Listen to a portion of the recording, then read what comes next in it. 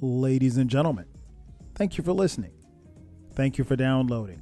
And thank you for subscribing to the latest edition of the 12 Kyle podcast. I'm 12 Kyle. Check this out. On this podcast, what we're going to do is go back. We're going back to November 5th, 1996. On that day, Tupac Shakur would release the last album that he recorded before he was tragically murdered. He released it under the name Machiavelli, and the album is called The Don Killuminati, The 7-Day Theory. This album is actually turning 25 years old. And we're going to break it down. We're going to break down the tracks, the production. We'll talk about the controversy surrounding the album, talk about the album cover, and unfortunately, we'll talk about Tupac's death. And of course, I will not be doing this podcast alone. I've got my homie, Q, the sixth man, is in the building. So you don't want to miss it. So sit tight. After the break, what you will hear,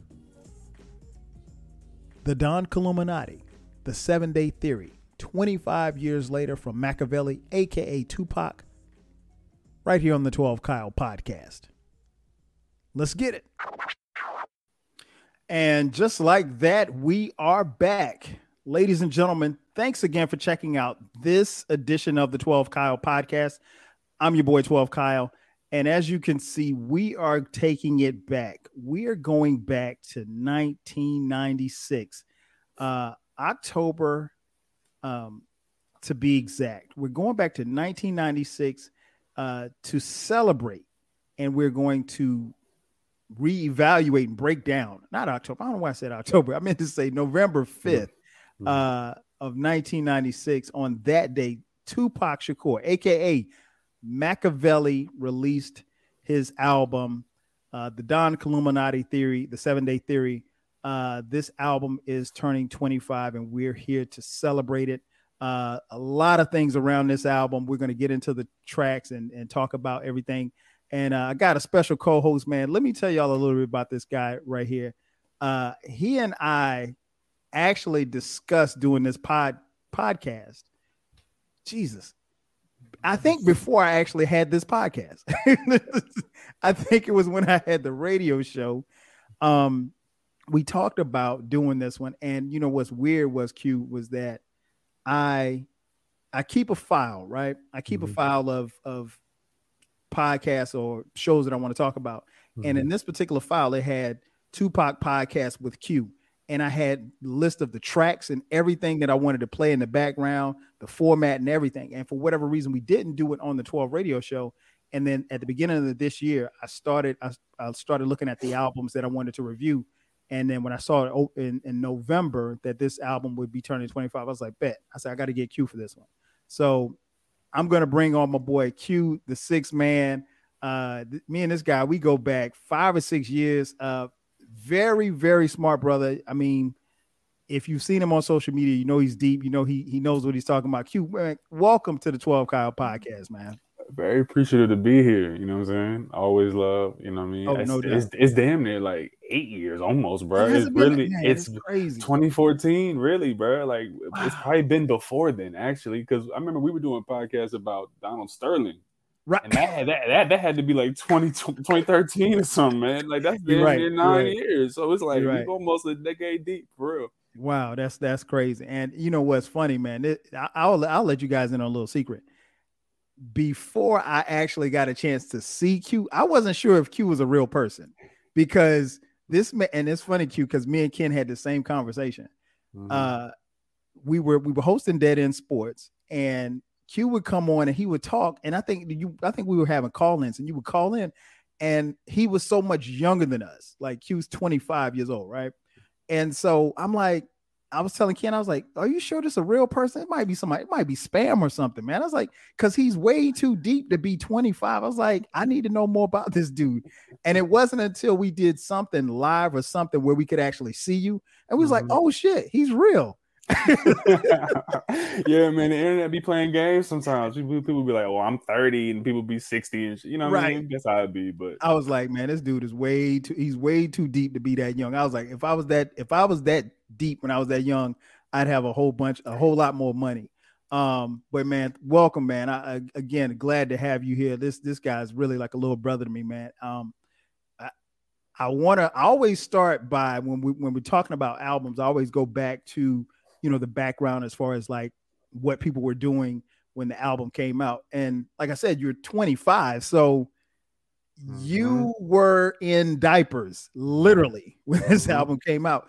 So how did you get to this album and how did you get to Tupac? Because I know that there had to be a father figure, a big brother, or somebody to introduce you, because this album came out. I was in college and you were literally in diapers. In Pampers. So it's like I'm as old as this album is. Right, So right. I feel very connected to it for that reason. I feel as though how I get into it is because my mother is very much so a music head. Like everything, you know what I mean? Stylistics, Delphonics, you feel me? Like Earth, Wind, and Fire, right? So we start there. But over time, with the influence of my father, cousins and whatnot, bumping EPMD, Jizza, Liquid Swords, all that stuff, right? You know what I'm saying? Like that's the foundations of my hip hop stuff. So people would think that it's like more like Soulja Boy and Kanye, but it's like, no, I got into them like later, you know what I mean? So that's how I get into Pac, is I just go to the pillars of every genre. Like my mom would tell me, if you're going to know about genres, if you're going to know about music, you got to go to, like, not to use the word like the GOATs and whatnot. I feel like that stuff is so, played out now, but you got to go to like the pillars of the genre. And you can't talk about hip hop without talking about Tupac, Biggie, Jay-Z. So I start with, just the regulars, starting with, Tupacalypse Now. And I was like, okay, this dude is saying something. Going from that, and this is around the time when I was probably about like 12, 10, 11, 12, right? And this has to be like, I'm 25 now, so that's probably like 2004, 2005. So it's like from this point, I delved deeper into it. I actually started backwards. I actually started with Tupacalypse, and then I went to like Are You Still Down, the posthumous album and whatnot. And I was like, all right, I like this Dude for Love single, you know what I mean? Blah, blah, blah. But then I started to like go in order. I was like, okay, by 13, I had to go in order. I'm like, all right, Tupacalypse, then I got to go Strictly 4, and I go to Me Against the World, you know what I'm saying? So then I arrive at All Eyes on Me, and I'm like, bro, this dude is incredible, right? And I'm like, yo, this dude, like, not only like the politics of what he was saying, because I had seen so many interviews and I had friends in middle school who were like, you got to know about Pac. Mama was a Black Panther, all that stuff, right? So I looked into his history. I'm like, okay, he's saying something for real. Yes. And then, All Eyes on Me, and then obviously the Machiavelli album. And I arrived there, and I've been playing it ever since. I just think it's like, just, we'll get deeper into my thoughts, but I've been playing it ever since. Yeah, man. That is a great story, because a lot of times people think that like we all arrive to music in the same way, and we don't, and I think it's really dope when cats like you, have people in your family, like you said, your mom, your dad, who introduced that music to you, because it was a great era. There's nothing against this era of music, but I think you'll see as we talk more about this album and Tupac specifically, they don't make them like this. When he said he was cut from a different cloth, he really was. I would be remiss if I did not, before I even go any further, shout out my boy Chris Harley. Chris Harley and I went to South Carolina State University together, and I saw Chris a couple of weeks ago at our college homecoming. And Chris, as soon as he saw me, he gave me dab, gave me a hug. He told me he loved me. He gave me a bottle of Ciroc. And after that, he proceeded to tell me how much better Tupac was than Biggie. And so, like, this is the thing that Chris and I, for the last 10, 15 years, every time we see each other, it's Pac and Big. And it's all in good fun. But I had to shout him out on this podcast. How I came to this album, man, obviously, for those of you know, this album came out just a couple of weeks after Tupac was murdered. I'll be honest, man, this album found me and a lot of people in a really weird space. And the reason why I say that is because, like, we didn't expect Tupac to die. Like nobody expected him to die. And I talked about it in another podcast, and it's worth mentioning again here. Pac got shot on September 7th, right? Mm-hmm. I think, and he passed away on September 13th. And I think on September 11th or 12th, somewhere around there, the news that we got, because keep in mind, there was no internet. The news that we got was he was doing better. You know, the only thing we had was that Tupac got shot. It was, you know, in Vegas after the Tyson fight, so forth and so on. There was, you know, speculation as to who did it or whatever like that.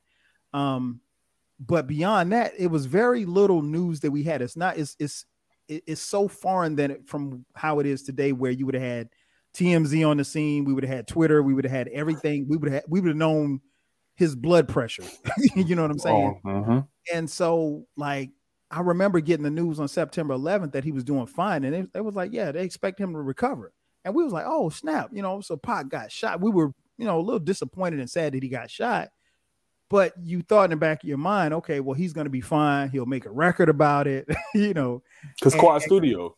Yeah, exactly. And you know, so we thought that was going to be what it was. And then, like, I just remember when I got the news that he died, I was like, I couldn't believe it. I was like, no. So I went to the radio because, again, there was no internet. I went to the radio, and the radio, as soon as I went to the radio, I went to 3 different stations, and all of them were playing Tupac songs.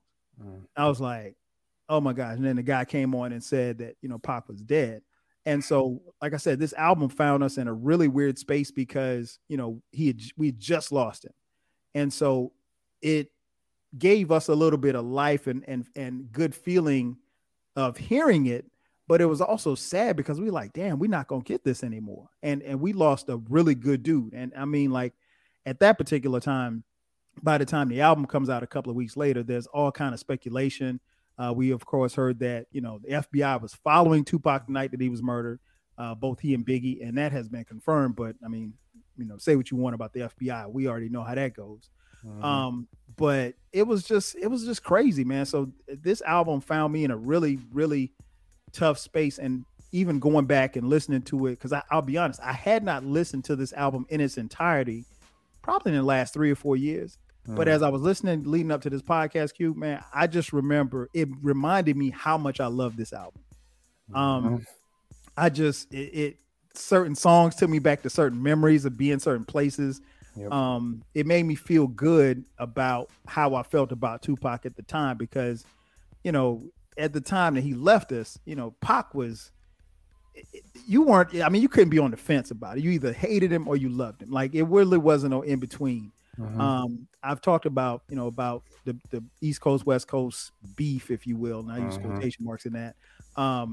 You know, and I think, you know, he and Biggie never got a chance to, you know, square everything up. And, you know, he obviously goes at Nas and Jay-Z on this album. And he and Nas, we found out later, got a chance to squash it before, you know, and he actually told Eric B that, hey, remind me when we get back to LA to take this off that track, take this off there about Nas. And it obviously he never made it back to LA because they left New York at the MTV Music Awards, and then they stopped in Vegas, and that was his last stop.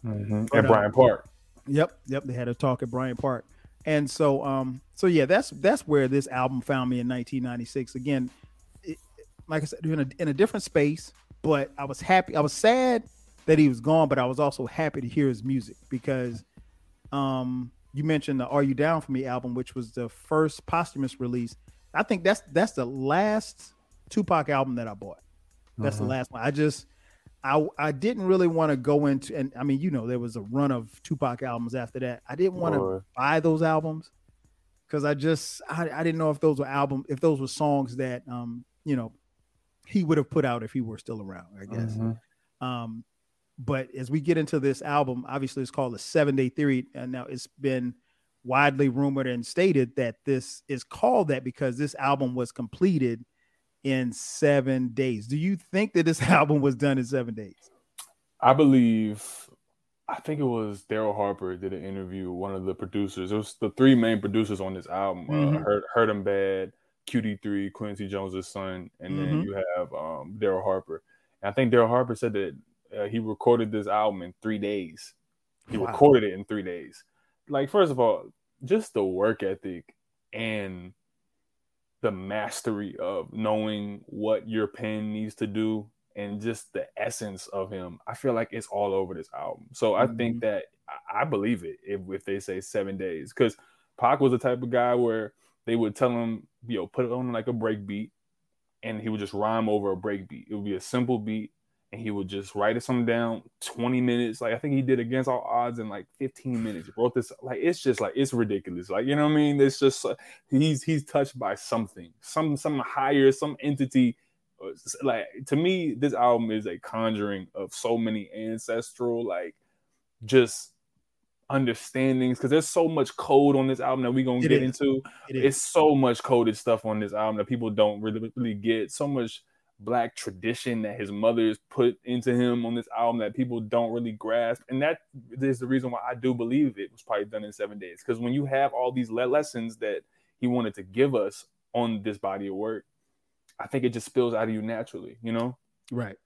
Yeah, I agree, man. I think I wasn't surprised when they said it was done in 7 days. I actually believe that, and I'll tell you why. Because Pac was really on some hustle.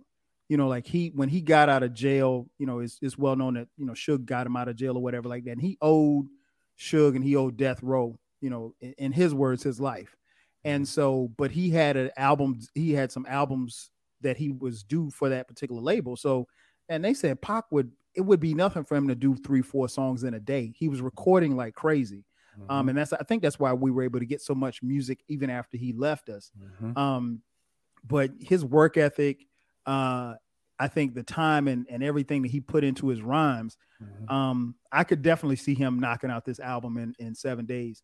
I found it interesting that he went, and this was a big controversy at that particular time, how he went from being Tupac to Machiavelli as far as his moniker on this album and the history behind Machiavelli. What was, I guess, what did you take from that, or what was explained to you about his name transition from Tupac to Machiavelli and the significance behind it? Because, of course, there's some conspiracy theories that, he faked his own death and he was hiding in Cuba and all this stuff like that.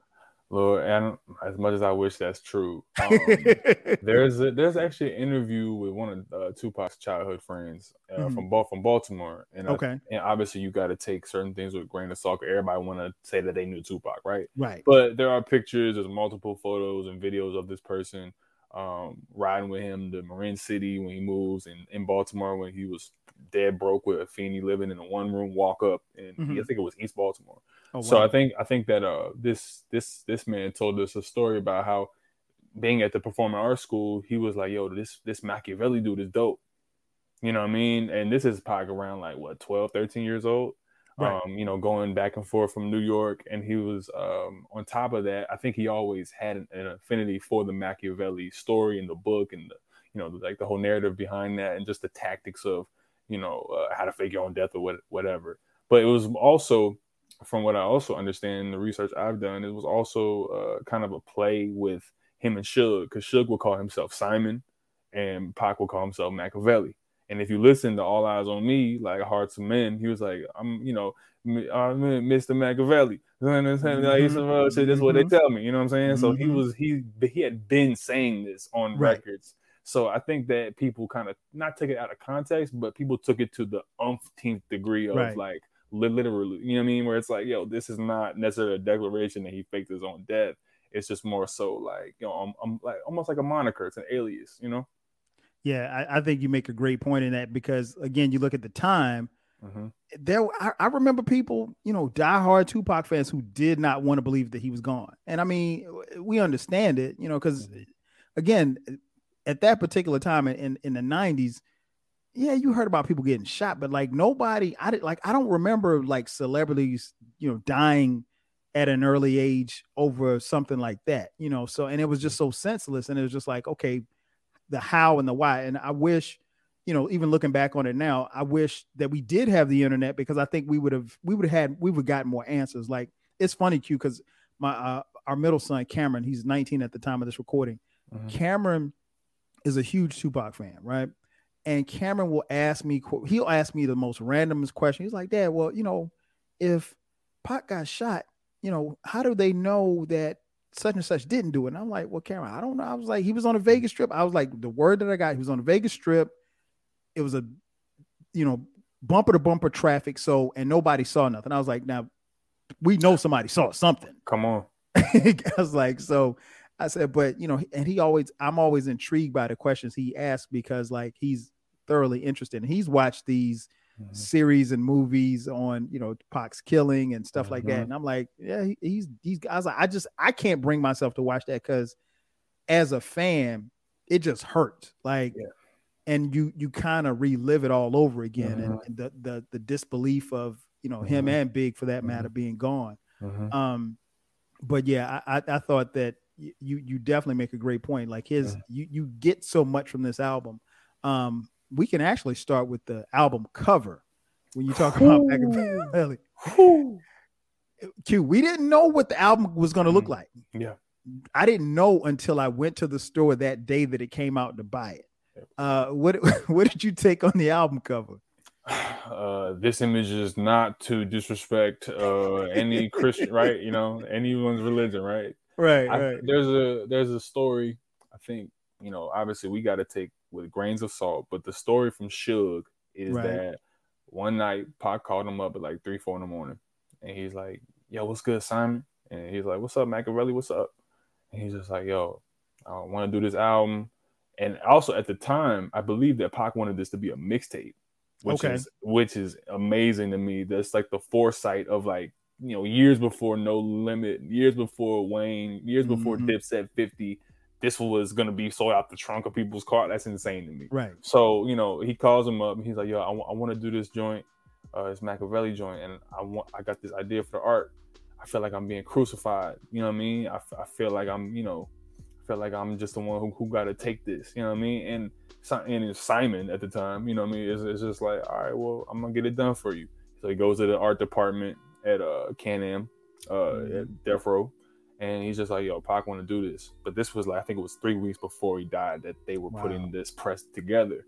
So it's just like, you know, a lot of people do believe in energy. A lot of people do believe in like self-fulfilling prophecies and whatnot. But I do think that there is some credence to the fact that Tupac understood that not only his politic, but who he was representing for with his lyrics, it gave him a short amount of time. There's a book that I'm not going to get too in depth when I'm speaking about the album, but there's a book called The FBI War on Tupac Shakur by a researcher named John Potash. Okay. And this book, in full detail, court documents, obviously there's some speculation within the book, but the court documents, the label documents that are put forth in this that are verifiable from his family members, people like Watani Taihimba, who was his manager during the Tupacalypse time. You have people like Chokwe Lumumba, who was his lawyer during the 94 sexual assault case that they gave him severance for and ended up trying Haitian Jack for the rape instead of Tupac. You remember they put him in jail for groping her butt, right? Yep. So when people try to throw dirt on his name, I think people need to look into this book because there's such a narrative and a deliberate defamation of who Tupac was. Because like you say, Kyle, when we look at the album cover, it's very easy to look at it and be like, "Oh, he full of himself. He thinking this and that." But it's just like, but when you look at his Death Row contract, they said you have a 3-album deal to get out of this deal. All Eyes on Me is a double disc. Yep. There you go. And Machiavelli's the 3rd album. That's it. And then he dies before the 3rd album comes out. I'm not saying anybody believe what you want to believe, but please read this book by John Potash. There is a narrative we are getting. And Kyle, let me know if I'm wrong here, but my dad, he tells me, he was like, "Yo, he was bigger than Fresh Prince for like 8 months." Yeah. How does that happen? At the time that he died, he was literally the biggest star in rap. I mean, like, and it wasn't even close. Like, even somebody like Biggie was right there with him, but there was no star that was shining as bright as Pac. And here's the thing that's interesting is, and I know we'll get to it, but you know, in the album he disses Jay-Z. Jay-Z's album just came out, so nobody knew nothing about Reasonable Doubt. I wish I talked about it on another podcast. I wish I had time to talk about Reasonable Doubt. For as great it is as it is, it was not something that was hot on the streets like the first 6 months to a year that it was out. Like the people who had it loved it. I had it, but it wasn't like Jay-Z was some household name. You know, he came at Nas. Nas was huge. Nas was, you know, a hip hop god at that particular time, you know, but I mean, Pac, his level of celebrity and stardom was through the roof. I mean, he had done movies. He was on another level. And I think really, he was just really scratching the surface. And you know, what's interesting, Q, is that like, it wasn't until probably about, I don't know, man, maybe about 10 years ago, I was having this conversation with somebody and it dawned on me how old he was when he died. Like I knew how old he was, but like, he wasn't that much older than me, but he seemed so much older and so much wiser. He had been through so much stuff. And he was somebody that, you know, people won't say it, but he was somebody we looked up to. And we got a lot of game and a lot of wisdom. And Tupac was a lot of different things, man. I mean, he would be riding on fools on one song, and the next song he, you know, talking about women, and the next song he's bigging them up, you know. But that's just who Pac was. You know, he was a complex person, but who he was at the core, I think we knew through his music. And I don't think that, you know, a lot of people got a chance to really, if you really listen to his music, I think you can get a chance to see that. But if you get beyond the bandana and all the flash and flame, all the stuff like that, you can see who Tupac was. But yeah, you make a great point, man. I'm definitely going to check that out because it's so much stuff that is verifiable if you're just dealing with the facts and stuff that happened, even the night that he was murdered and what was going on or what was surrounding him. I don't know, man. I still, and that's the thing I think that's frustrating when you think about Pac and Big in that aspect. It's so many unanswered questions. Even, I mean, 25 years later, still unanswered questions. But yeah, this album, when I saw the album cover, man, I was blown away. it's just like, you know, it's an amazing cover in retrospect because of just the energy that the album holds. And you're just like, damn, they really did crucify this man. If you do believe a certain thing, or even if you don't, you can believe that he was crucified prior to. I just want to state my biases and state my opinion plainly for the people. When I read that book, it confirmed a lot of what I already thought. Okay.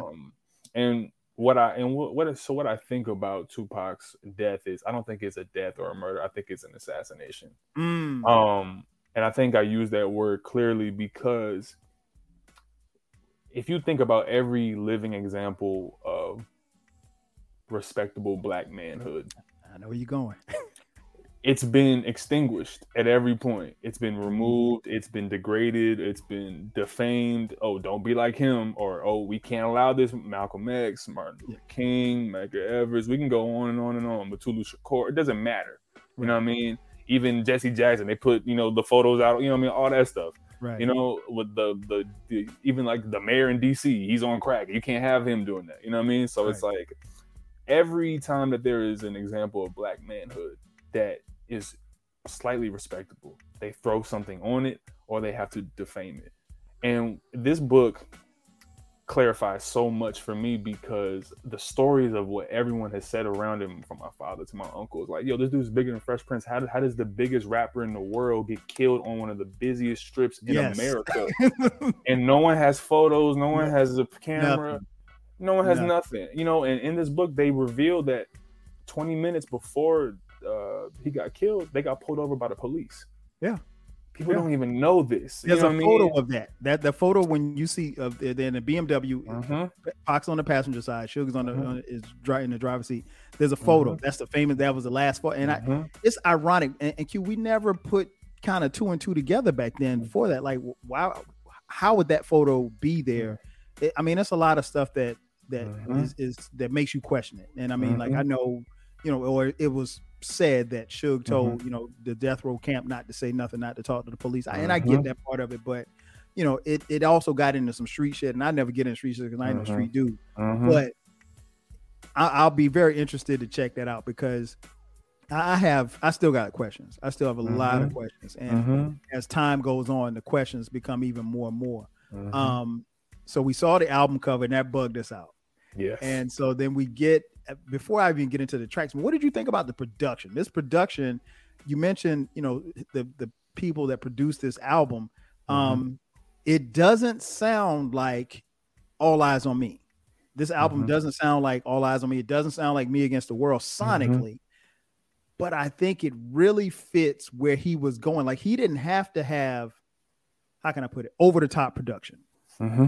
This production, I think, fit the pocket that he was in. What did you think about the production on this album?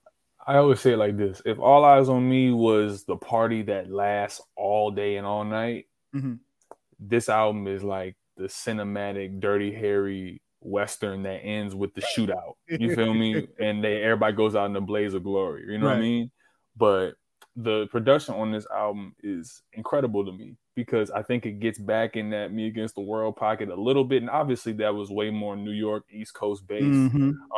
But this, I really do believe that this was going to be the sound of the later 90s, 2000s had he been able to live, because I think Pac was saying in a couple of interviews I was watching with guys like Daryl Harper, Hurt 'Em Bad, and QD3, they were like, yo, fuck what they doing in, the other thing. This Whack Room, what they had in Can-Am, they had a studio room called the Whack Room, where they brought in guys who they thought didn't really have what it took to really make it on bigger albums for Snoop, Michelle, and whatnot. But Pac was like, yo, this dude, Daryl Harper, he making beats every 20 minutes. Yo, this dude Hurt 'Em Bad. Like, yo, he's giving me some of the most fire I've ever heard. And the pocket I'm in and what I want to do, and, just the conversations that they were having when recording, apparently Pac was saying, yo, I want to get back more to the teachings of what, my people's taught me and what I was able to put on, like Me Against the World and Tupacalypse. And I think that the production on this album is just so stellar because you have strings, you have these great guitar riffs. Yes. And it's just like, you have, there's even a Prince sample on To Live and Die in LA. You know what I mean? So it's like the haunting bells and synths that you get on this album, even a joint like even my least favorite song, I've come to love it. Like even Just Like Daddy, I love the synth on it. I love the synth on that on that song, man. Yeah, I'm with you on that. That one is funny because like the first time I heard it, I was like, I don't remember that, because like I always what I try to do, Q, is when I'm reviewing these albums, I try not to look at the track listing when I listen. The first couple of times I listen to just to go through memory, see if I can kind of guess what the next song is, particularly if I haven't heard the album in a while. And that came on, I was like, it's okay. I was Come with me in a time.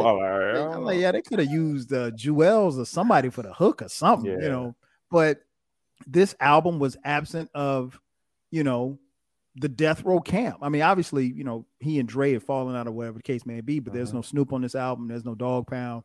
There's nobody. It's just, him and the Outlaws.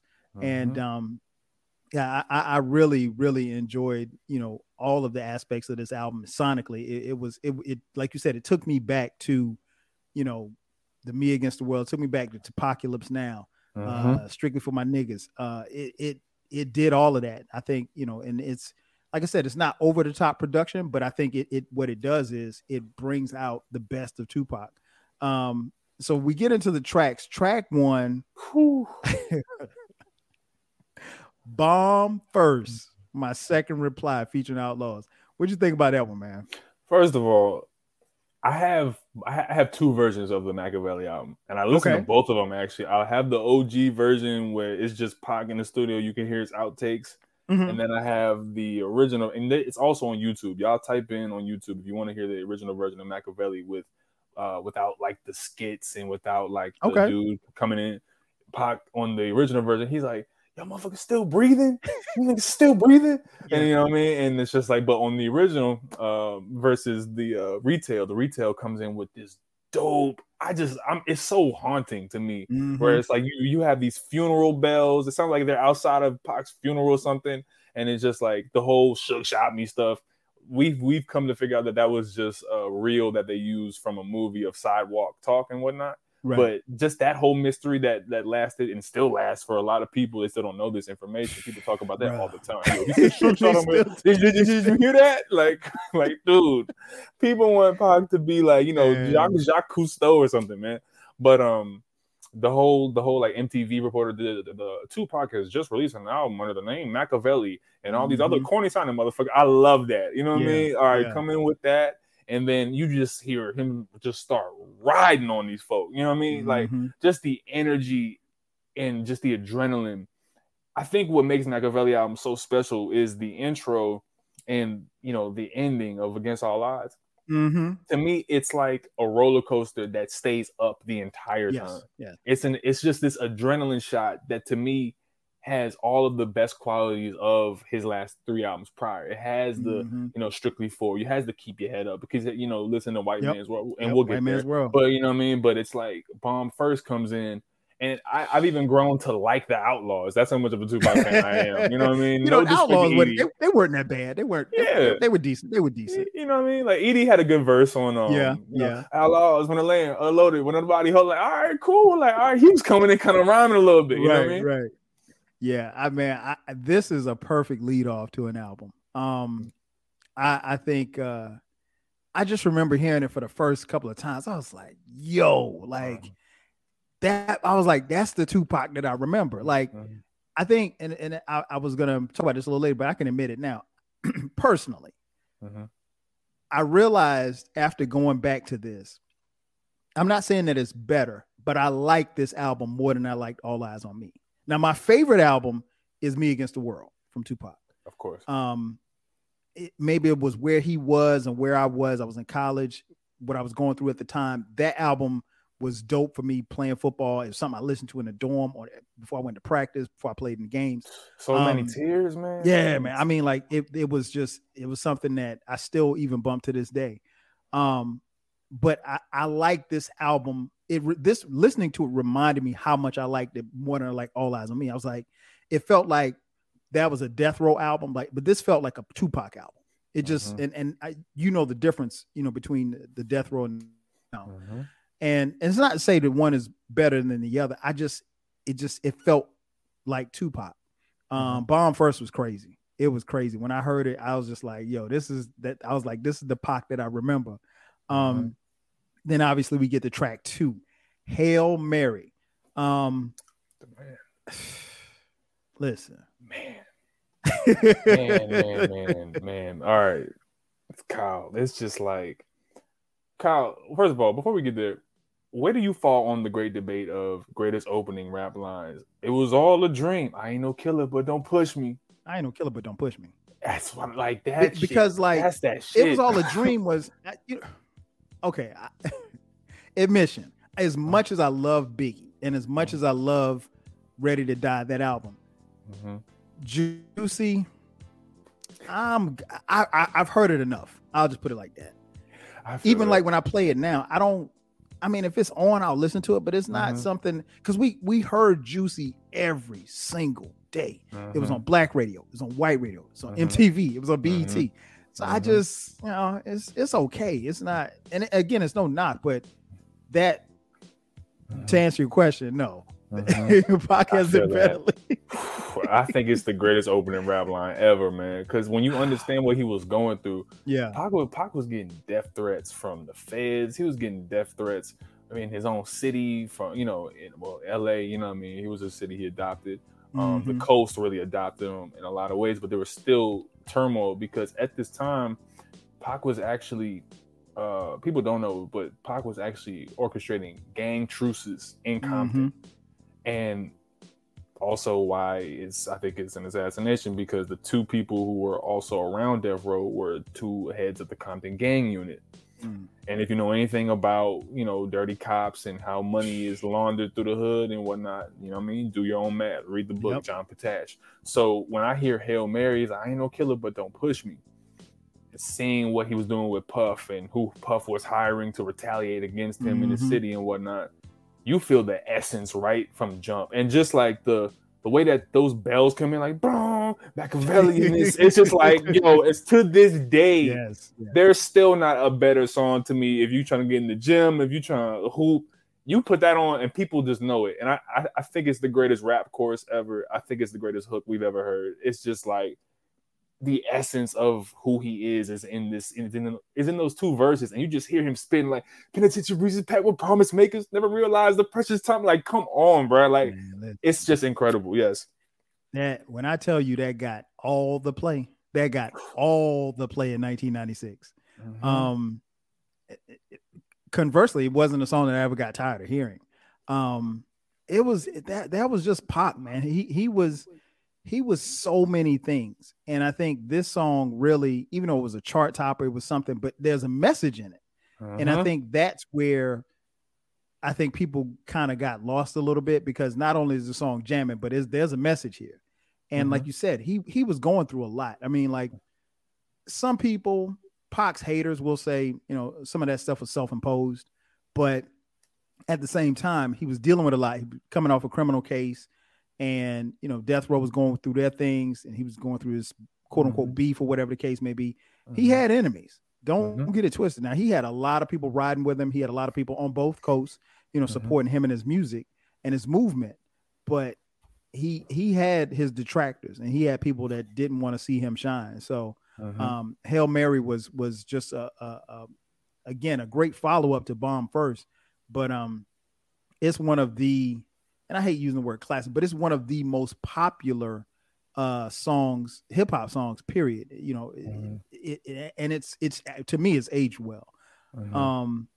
Then we get to track 3, Toss It Up, featuring Aaron Hall, Danny Boy, Casey, and JoJo of Jodeci. Man, what did you think about Toss It Up?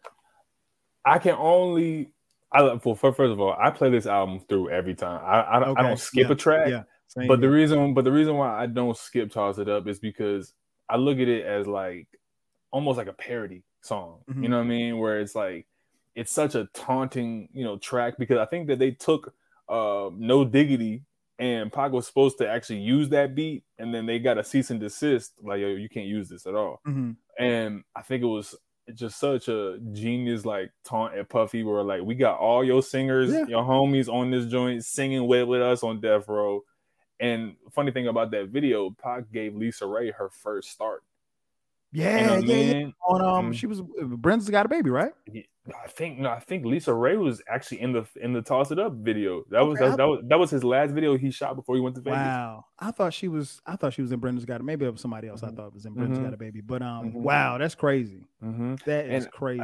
I just think Toss It Up it's definitely one of the more all eyes on me type tracks, where it's just like, it's party music. And that's where, I couch Tupac as an artist, is he made human music.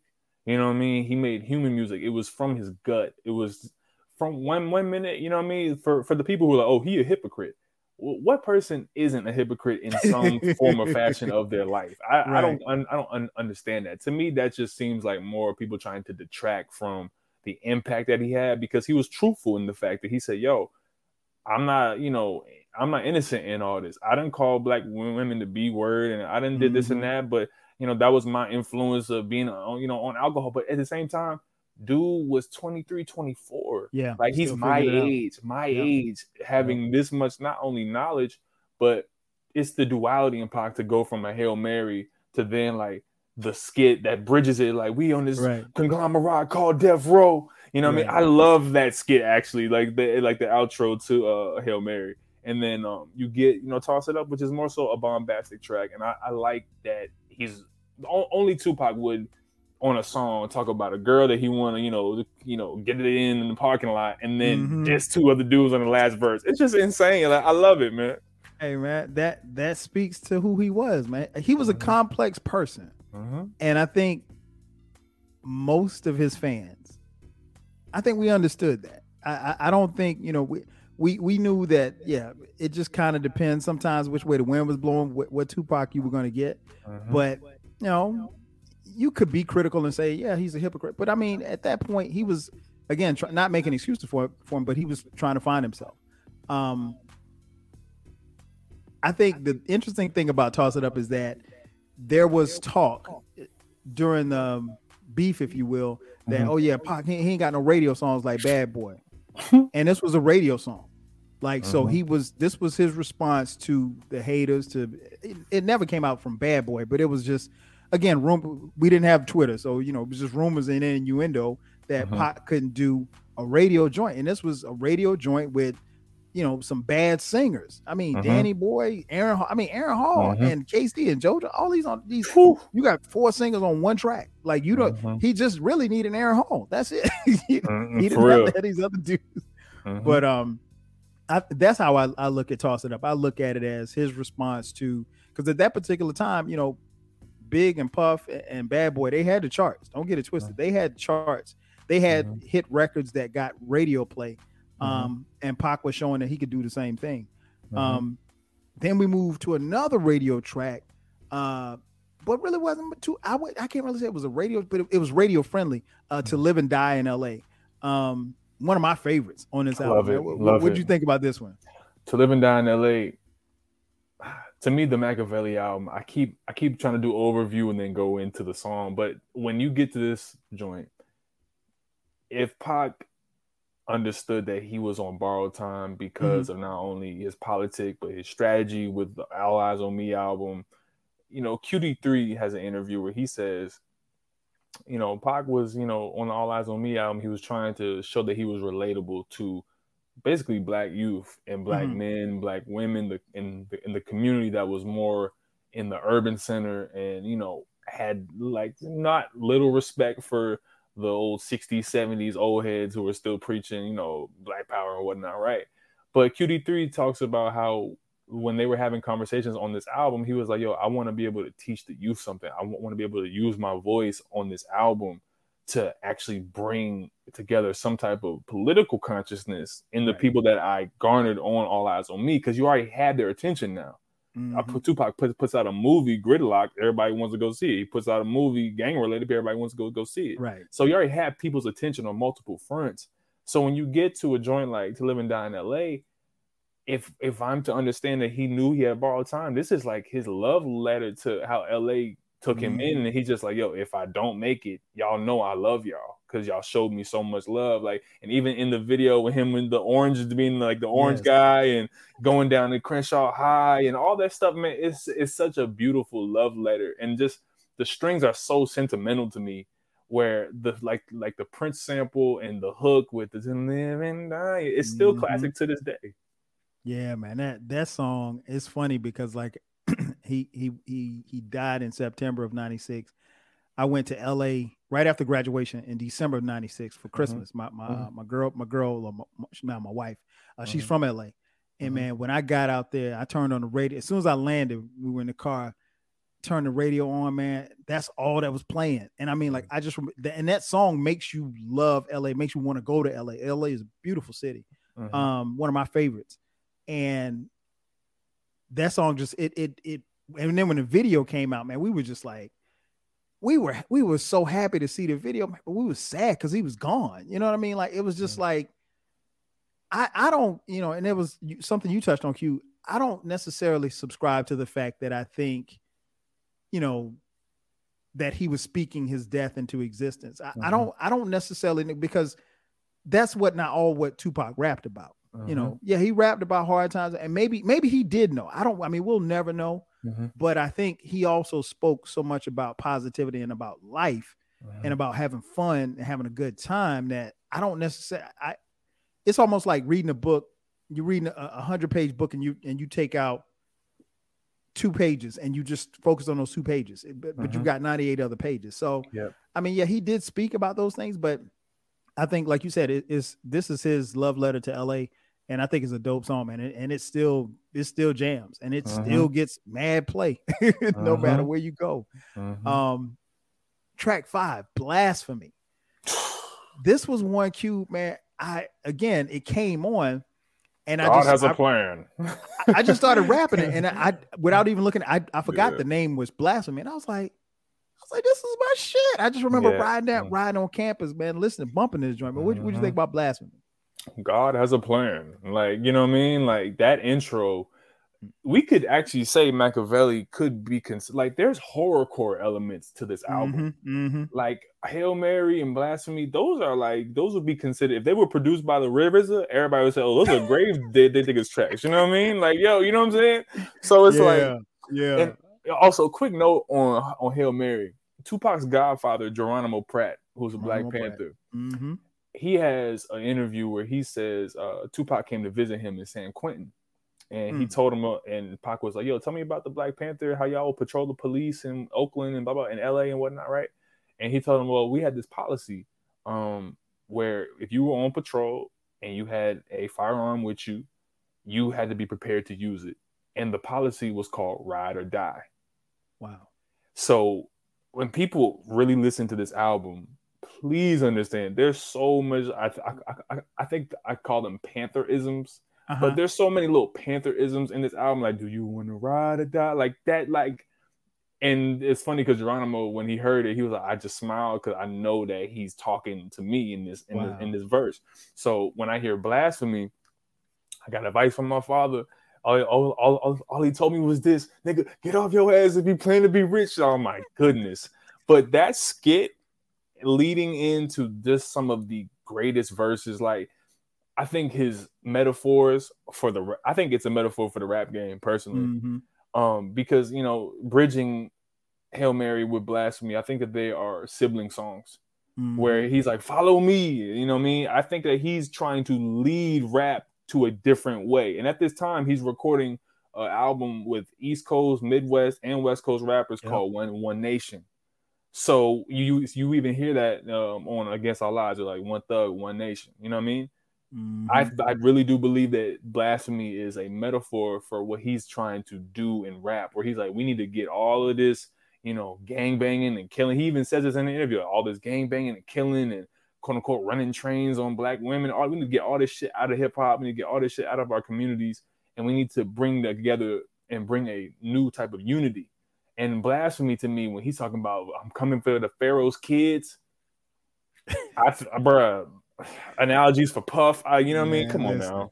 And Blasphemy, you know, double meaning, you know, blasphemy as in the biblical sense, or blast for me, you know, like it's, man, listen, this, and this is what I talk about a lot of times on this podcast, where when music is really good, and you don't even have to talk about whether or not it's classic or not, but when music is really good, you're able to get something from it each time that you listen to it. Maybe something, you know, maybe one day it might be a snare.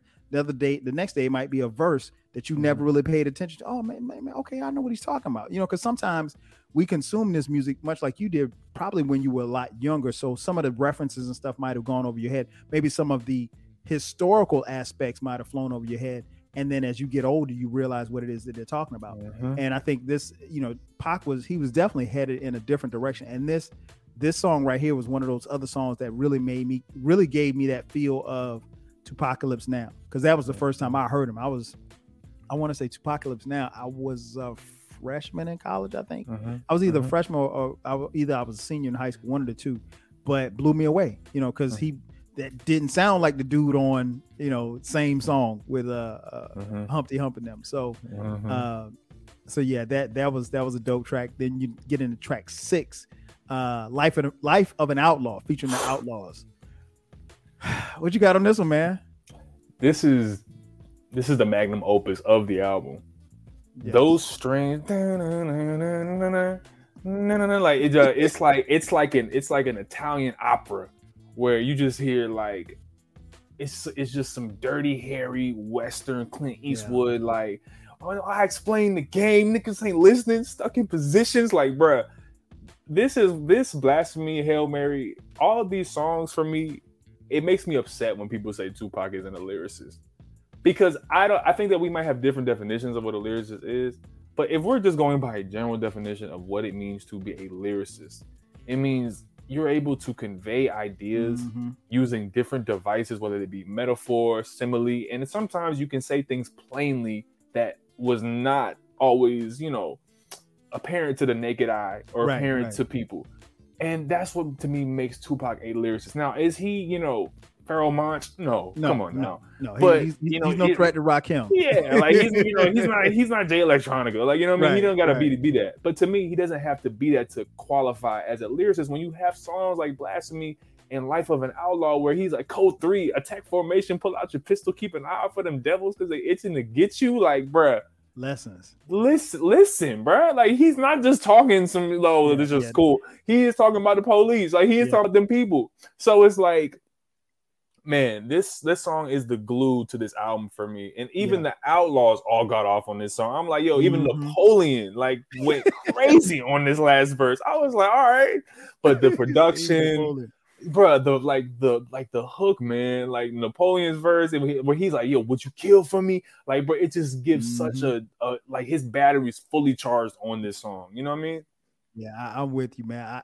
I'm one of the few people, man. I bought the Thug Life album, so I was familiar with Outlaws. Those dudes now on some of the songs they were hit or miss, but I think that they delivered, on this album. They delivered for him. They didn't oversimplify anything. They didn't try to be anything that they weren't. And they held their own, when rhyming with Tupac. But I agree with you. I think this particular song puts it all together. And you're right. I've often said, like, no, he's not a lyricist, because I think when I get into the debate about people about him being a lyricist, people want to bring up, the radio songs. He's not lyrical on the radio songs. On these songs like this right here, yeah, he's got, I mean, it's lessons. It's things that he's talking about that are still relevant to this day, 25 years later. And nah, man, I love this joint. And then we get into track 7 we mentioned a little earlier, Just Like Daddy featuring Outlaws. Like I said, this was okay. It's my least favorite song. I think if they had used the hook, I think really kind of what took me out. I was like, hook's okay. But it's not like you. It's not something I'll skip. It's just not it's my least favorite song, but it's not a song that I skip.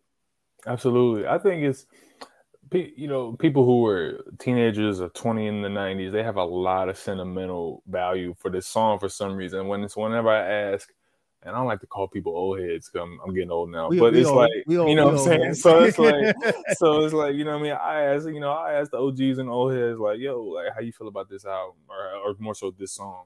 And they'll be like, man, I had my first time to this joint. I you know what I mean? I love that song. My mama was away on vacation. My girl came over, you know what I mean? We got it popping. I'm like, all right, word.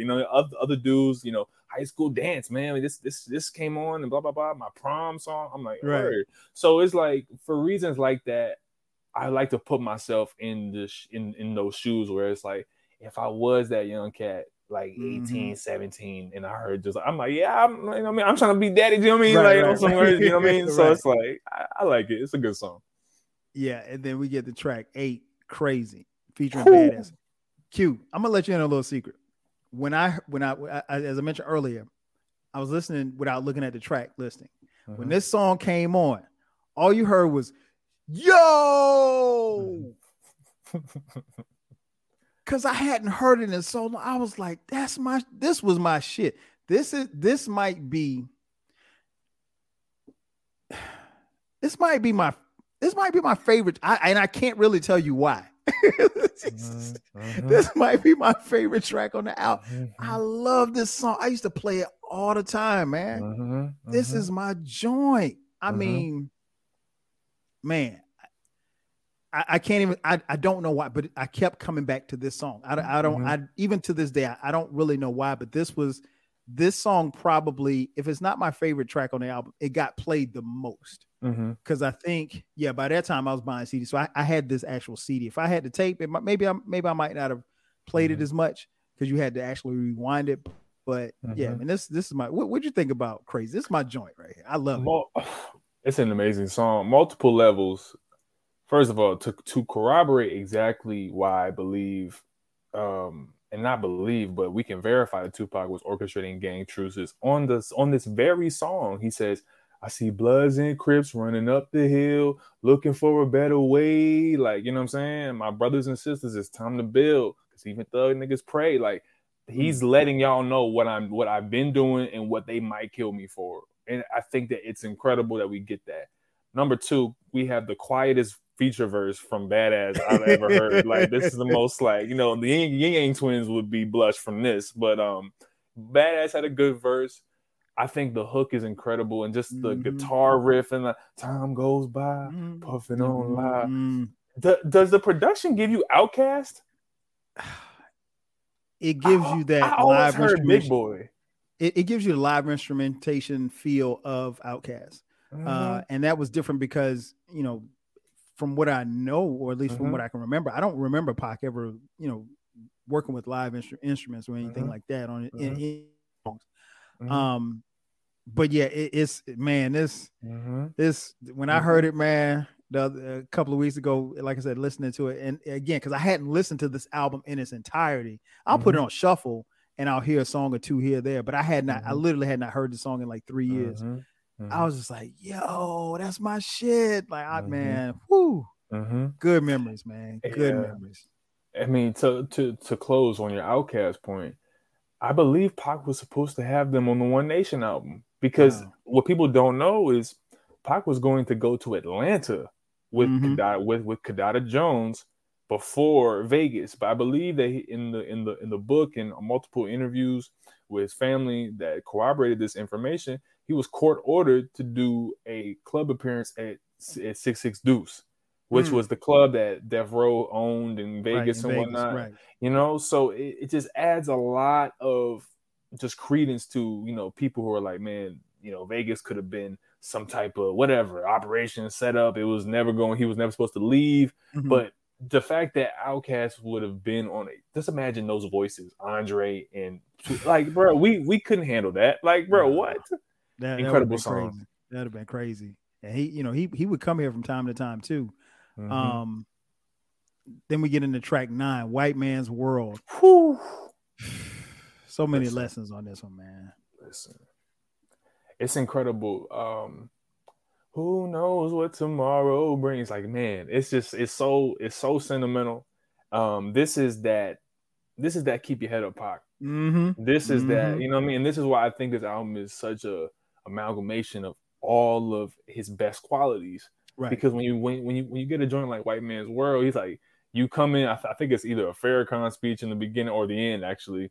But you know, who made you ashamed of being black? And he's just like, dear sister, up in prison, I miss you. Like, we're crying, writing messages. So like, come on, man. Like, talking about help me raise my black nation, reparations are due. It's true, caught up in his fame, I took advantage of you. Like, bro, he's letting y'all know. Bars. He's letting us know, man. It's bars, man. And it's like, and that's what makes him so dangerous, is because you can't have a guy who sold 6 million records in like 9 months on All Eyes on Me go turn around and not make those type of songs anymore. Now he's talking about reparations. You know what I mean? Talking about free Mumia, free, you know, come on, man. Yeah. Come on, man. Like, dude, like, y'all know how I feel, but White Man's World is incredible. Yeah. And a song like this is to me what was missing from All Eyes on Me, if there was anything missing. I mean, like you said, All Eyes on Me was like the nonstop party record. This was a lesson. This was, you know, keep your head up. This was Dear Mama. This was, you know, Tupac being very sentimental, but being very direct as well. I mean, incredible track. This is one of the highlights, I think, on the album. Then we get to track 10. Track 10, Me and My Girlfriend. What I will say about this track, listening to it, I kind of wish that they didn't let Jay-Z remake this track. Listen. Because it doesn't fit. And this track fits perfectly on this album. But what Jay-Z did to it, and I kind of understand and get why he did what he did, but they probably shouldn't have let him do it. And I know, you know, he got the blessings from Afeni Shakur, rest in peace. But I don't know. I mean, because this shit is hard. I mean, man. Like, there are people who still think he's talking about a woman. Like, you know what I mean? Like, there are people who still think he's talking about a girl. It's the duel. And it's like, it's just the duality, like you're saying. For Me and My Girlfriend, number one, let me give y'all some other Pantherisms on this. There's a book by Mumia Abu-Jamal with the foreword from Afeni Shakur called Lost in the Whirlwind. Okay. And if you listen to Look for Me, Lost in the Whirlwind, 96, Bonnie and Clyde, me and doing 85 when we ride. Like, dude, to juxtapose this in the same year with I Gave You Power is always dope to me, because it's like you see how Nas and Pac had similar understandings of lyrics and metaphor, and just the Spanish guitar on this, just the 808 that's hidden in the background. Like, dude, like even who is it, Storm on the beginning when she's like, die, nigga, die, and then, you know what I mean? Like, I love that. You know what I mean? It's incredible. Solid. Exactly. Yeah, I love this joint, man. Like I said, looking back on it now, I get why they allowed Jay-Z to do it, and he's got Beyonce, and I think he and Beyonce, I think at the time had just, I don't know if they had just started dating, but they made it public that they were a couple. So that part of it I understand. But if you listen to this song and then you listen to Jay-Z's song, you realize like Jay-Z really shouldn't have done it, because like he's not making the song better, because it's hard to top this. And I really had forgotten how dope this song was. And going back and listening to it again, I was like, I was sitting thinking, and it didn't bother me until, like I said, about a couple of weeks. I was like, you know what? They shouldn't have. I was like, fuck, they give Jay-Z this one for. They shouldn't have let Jay-Z touch this. It's like, it's not, and it's not a bad song. I don't think Jay-Z messed it up, but I don't think he should have touched it.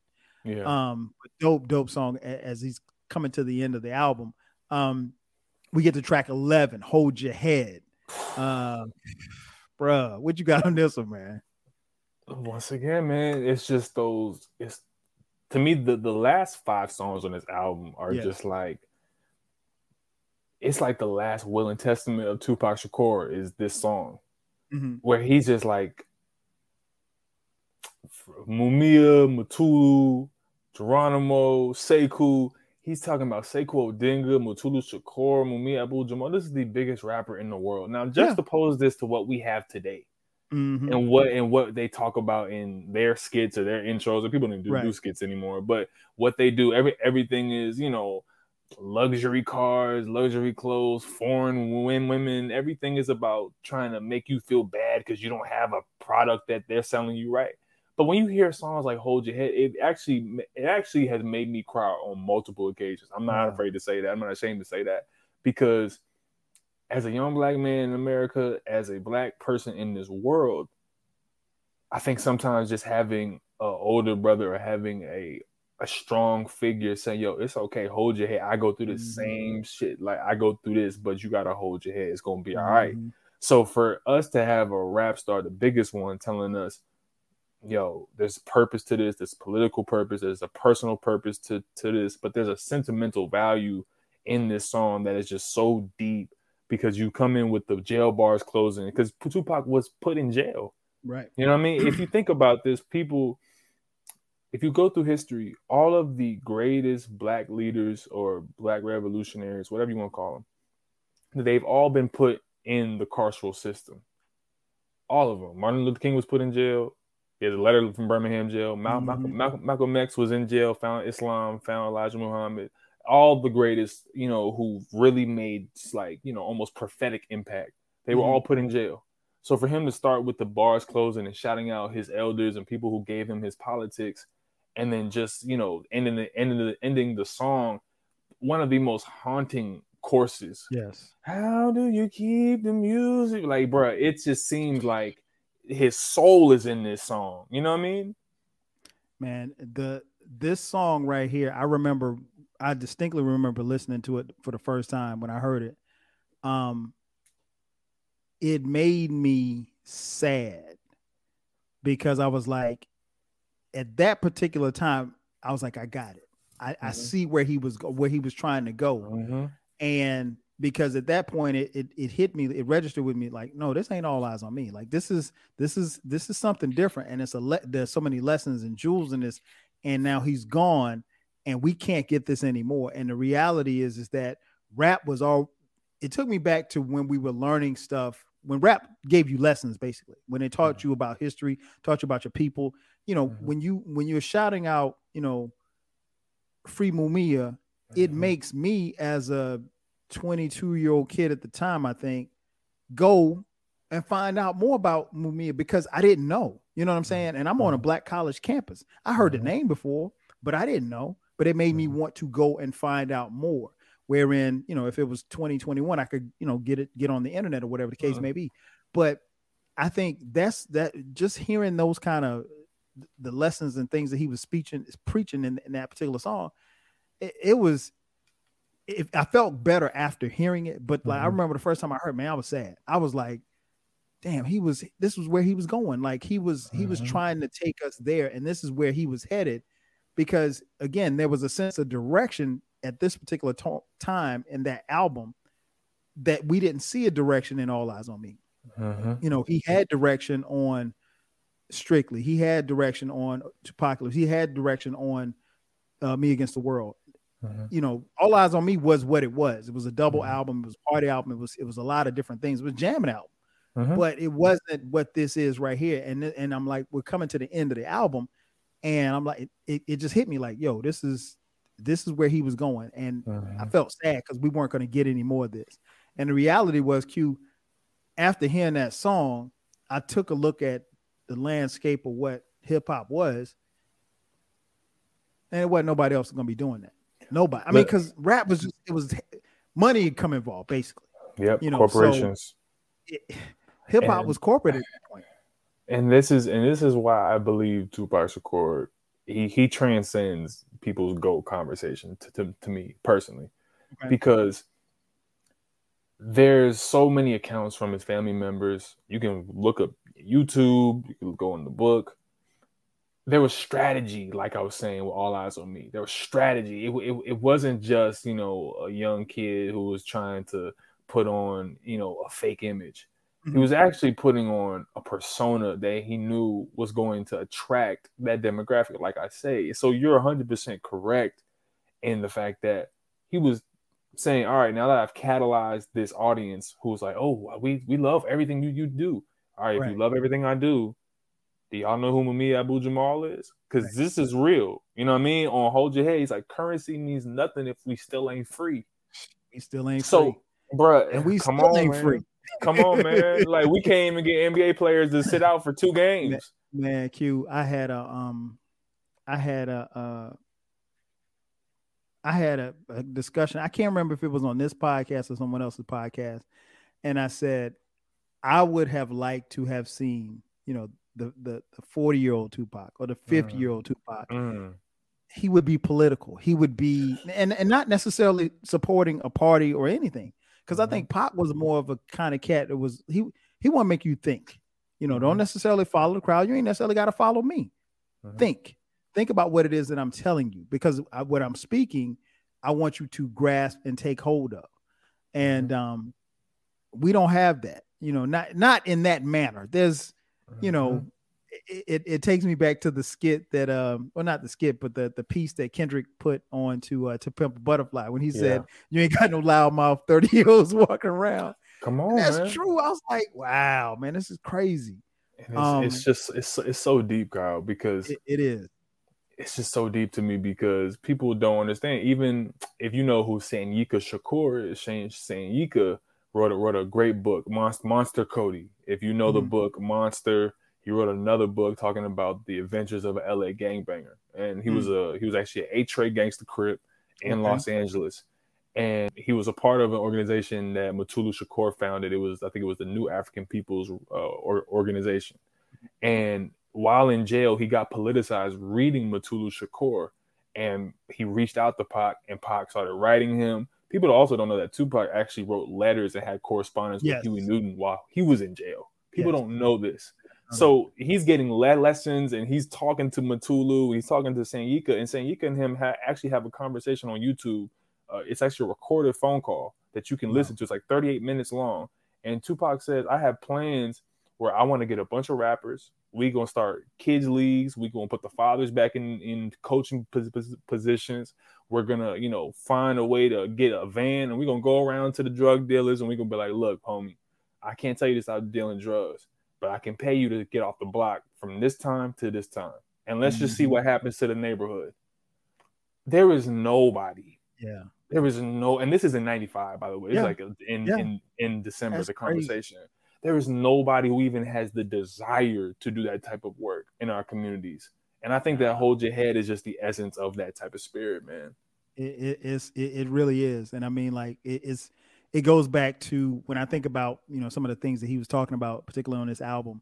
It goes back to something we used to hear all the time coming up. Like when people say, man, you ahead of your time. He was literally ahead of his time. And, I know people fantasize and they become larger than life in death, but he was large. He was large long before he passed, and he was definitely a star. Then we get to the last track, and this album flows pretty quickly. It doesn't feel long at all.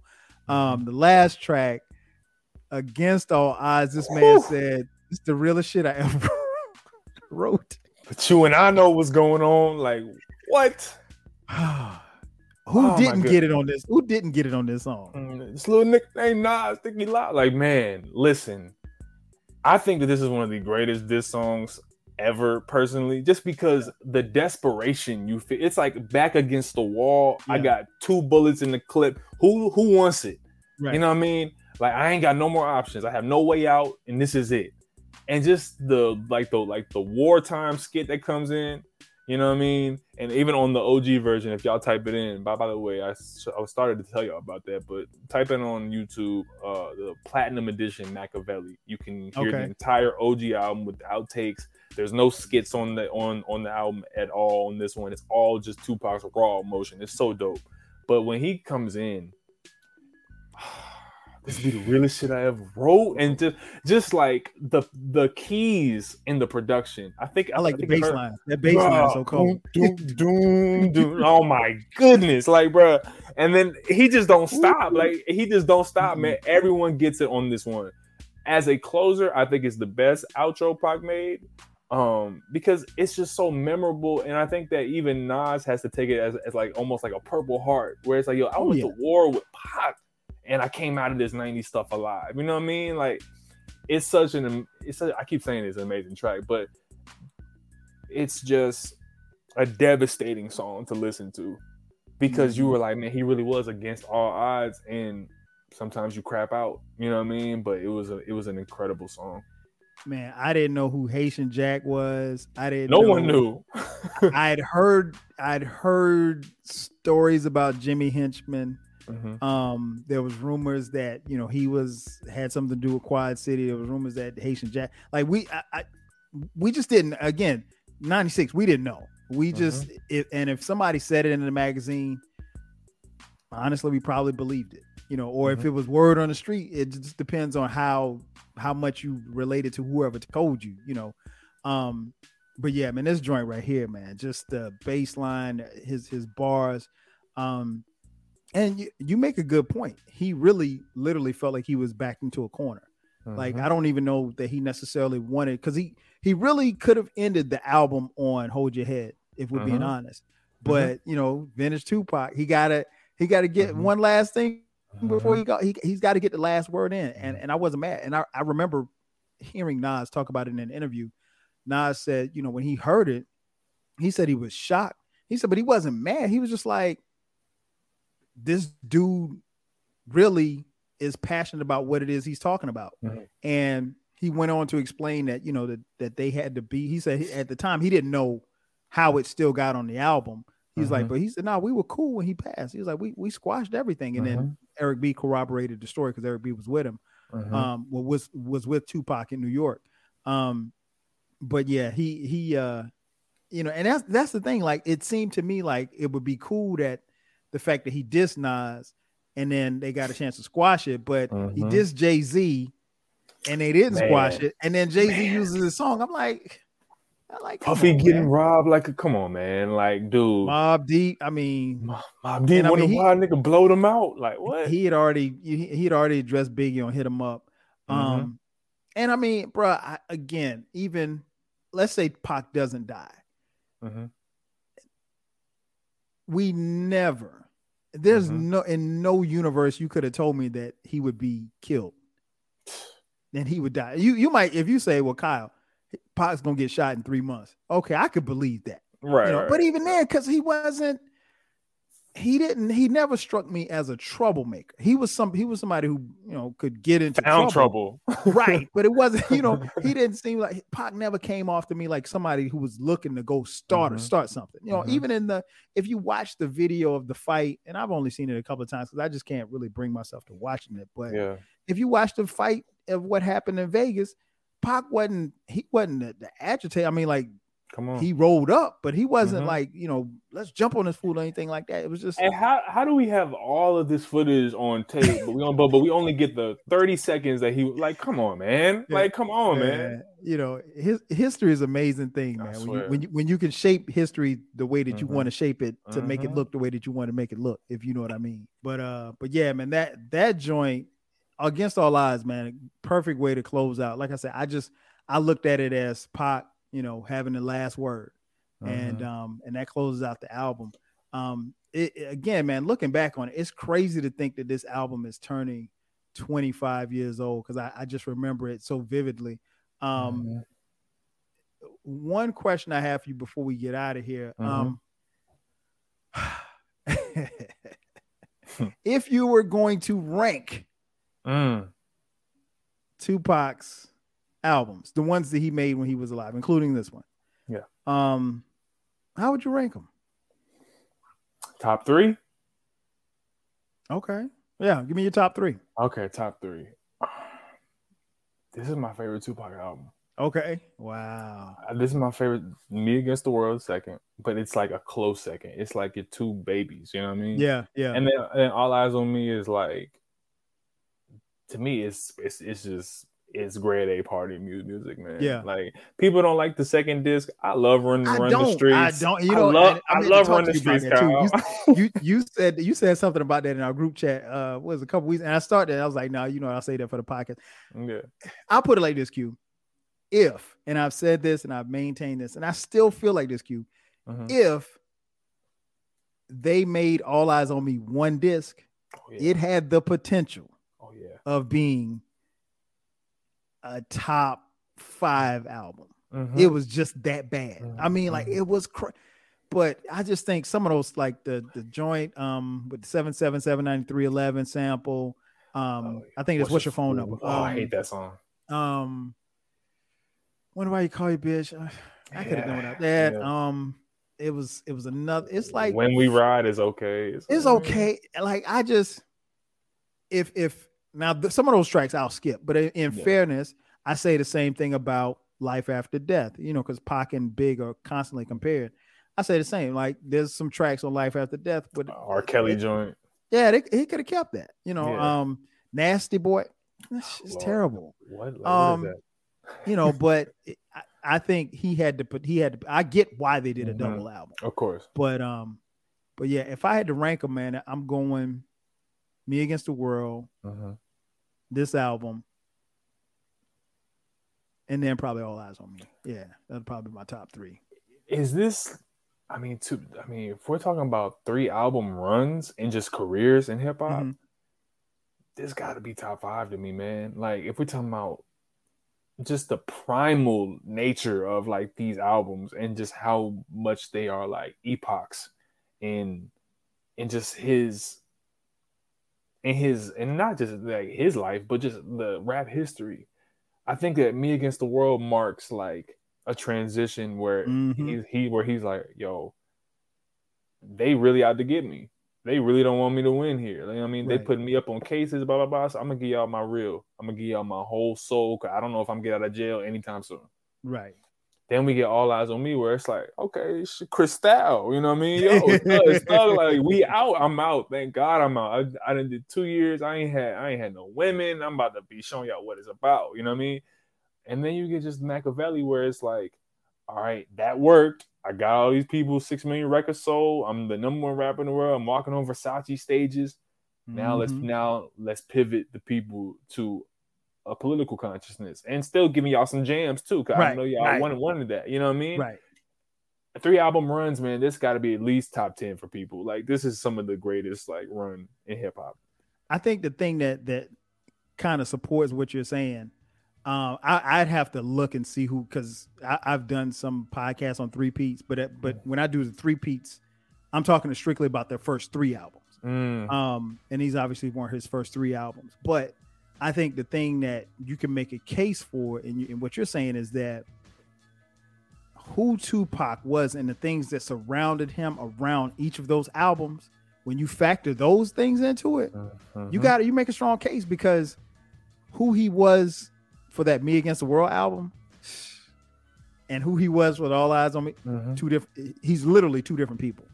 He's literally, and then he was somebody else, somebody who is a little bit more mature, a little bit more refined, a little bit more focused as to where he was going and what he wanted his vision to be and his vision for his people on the Machiavelli album. So yeah, I'm not necessarily disagreeing with you. I think if you can factor those things into that equation, what you just mentioned, because he was, I mean, like, even if you listen to Me Against the World, and because Me Against the World was done, if I'm not mistaken, right before he went to jail. That album, coupled with that Vibe magazine interview that he did where he's on the cover and he's got the glasses on, some of the most deep and retrospective things that Pac has talked about. But for some, not all, but for some, you mentioned earlier, it was an East Coast album, or at least it sounded East Coast. He kind of went back to his roots. But Pac grew up in Baltimore. He lived in New York for a while. He, lived in Oakland. Pac was, let's just be real, Pac was everybody's. He was a global dude, man. He was everybody's, man. So, but yeah, those three albums are incredible albums. And I think, history will show that. And, you go back and listen to these albums, and I never get tired of talking about them. But again, I'd be honest, it's still a little sad, man, because I was there for it. And it's like, if I knew then what I know now, maybe I feel a little different. But, even in some of the things that, we've discussed here and some of the things that I've researched and stuff on my own, still a little sad because we want him here for selfish reasons, but I mean, I guess it was his time. But, this, I always say this, when somebody passes away, particularly an artist like this, you bring them back to life every time you press play. So come on, that's what we're doing. That's what we're doing every time we listen to it. Man, before we get out of here, Q, man, tell folks where they can find you, where they can hit you up at. For sure. This, I promise you, my brother, this will not be the last time I have you on the podcast. We waited too long. We definitely got to do this again, man. Whether or not we talk about music, we talk about life, we talk about whatever. Absolutely. Nah, first of all, you can catch me mostly every Tuesday on Dead End Sports. We do a live show discussing all of the newest sports news in affiliation with Dead End Hip Hop.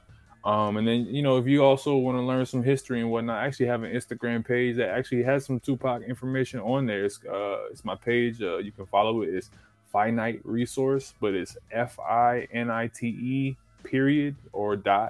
.resource RESOURCE. So tap in with me. I'll answer DMs if y'all got questions or whatnot. I do a little research on the side and whatnot. I read a couple books from here and there. So, hopefully people can hear that in the way I speak. But, tap in with me, and it's always going to be love when we tap in, Kyle, No doubt, my man. Hey, well, you guys have been listening. You already know where to find me. The 12 Kyle podcast on all platforms is free. The podcast drops every Thursday at midnight. From time to time this year, we'll be dropping bonus episodes on Sundays at midnight. So make sure that you tune in. Make sure that you subscribe, because that's the way that you'll get to it. And you can follow me on all the socials, 12 Kyle across the board. That's going to do it for me and Q, man. Once again, 25 years later, the Don Killuminati, the 7-Day Theory with my man Q. So for my boy Q, I'm your boy 12 Kyle. We'll catch you guys next time. 5 Gs. Peace.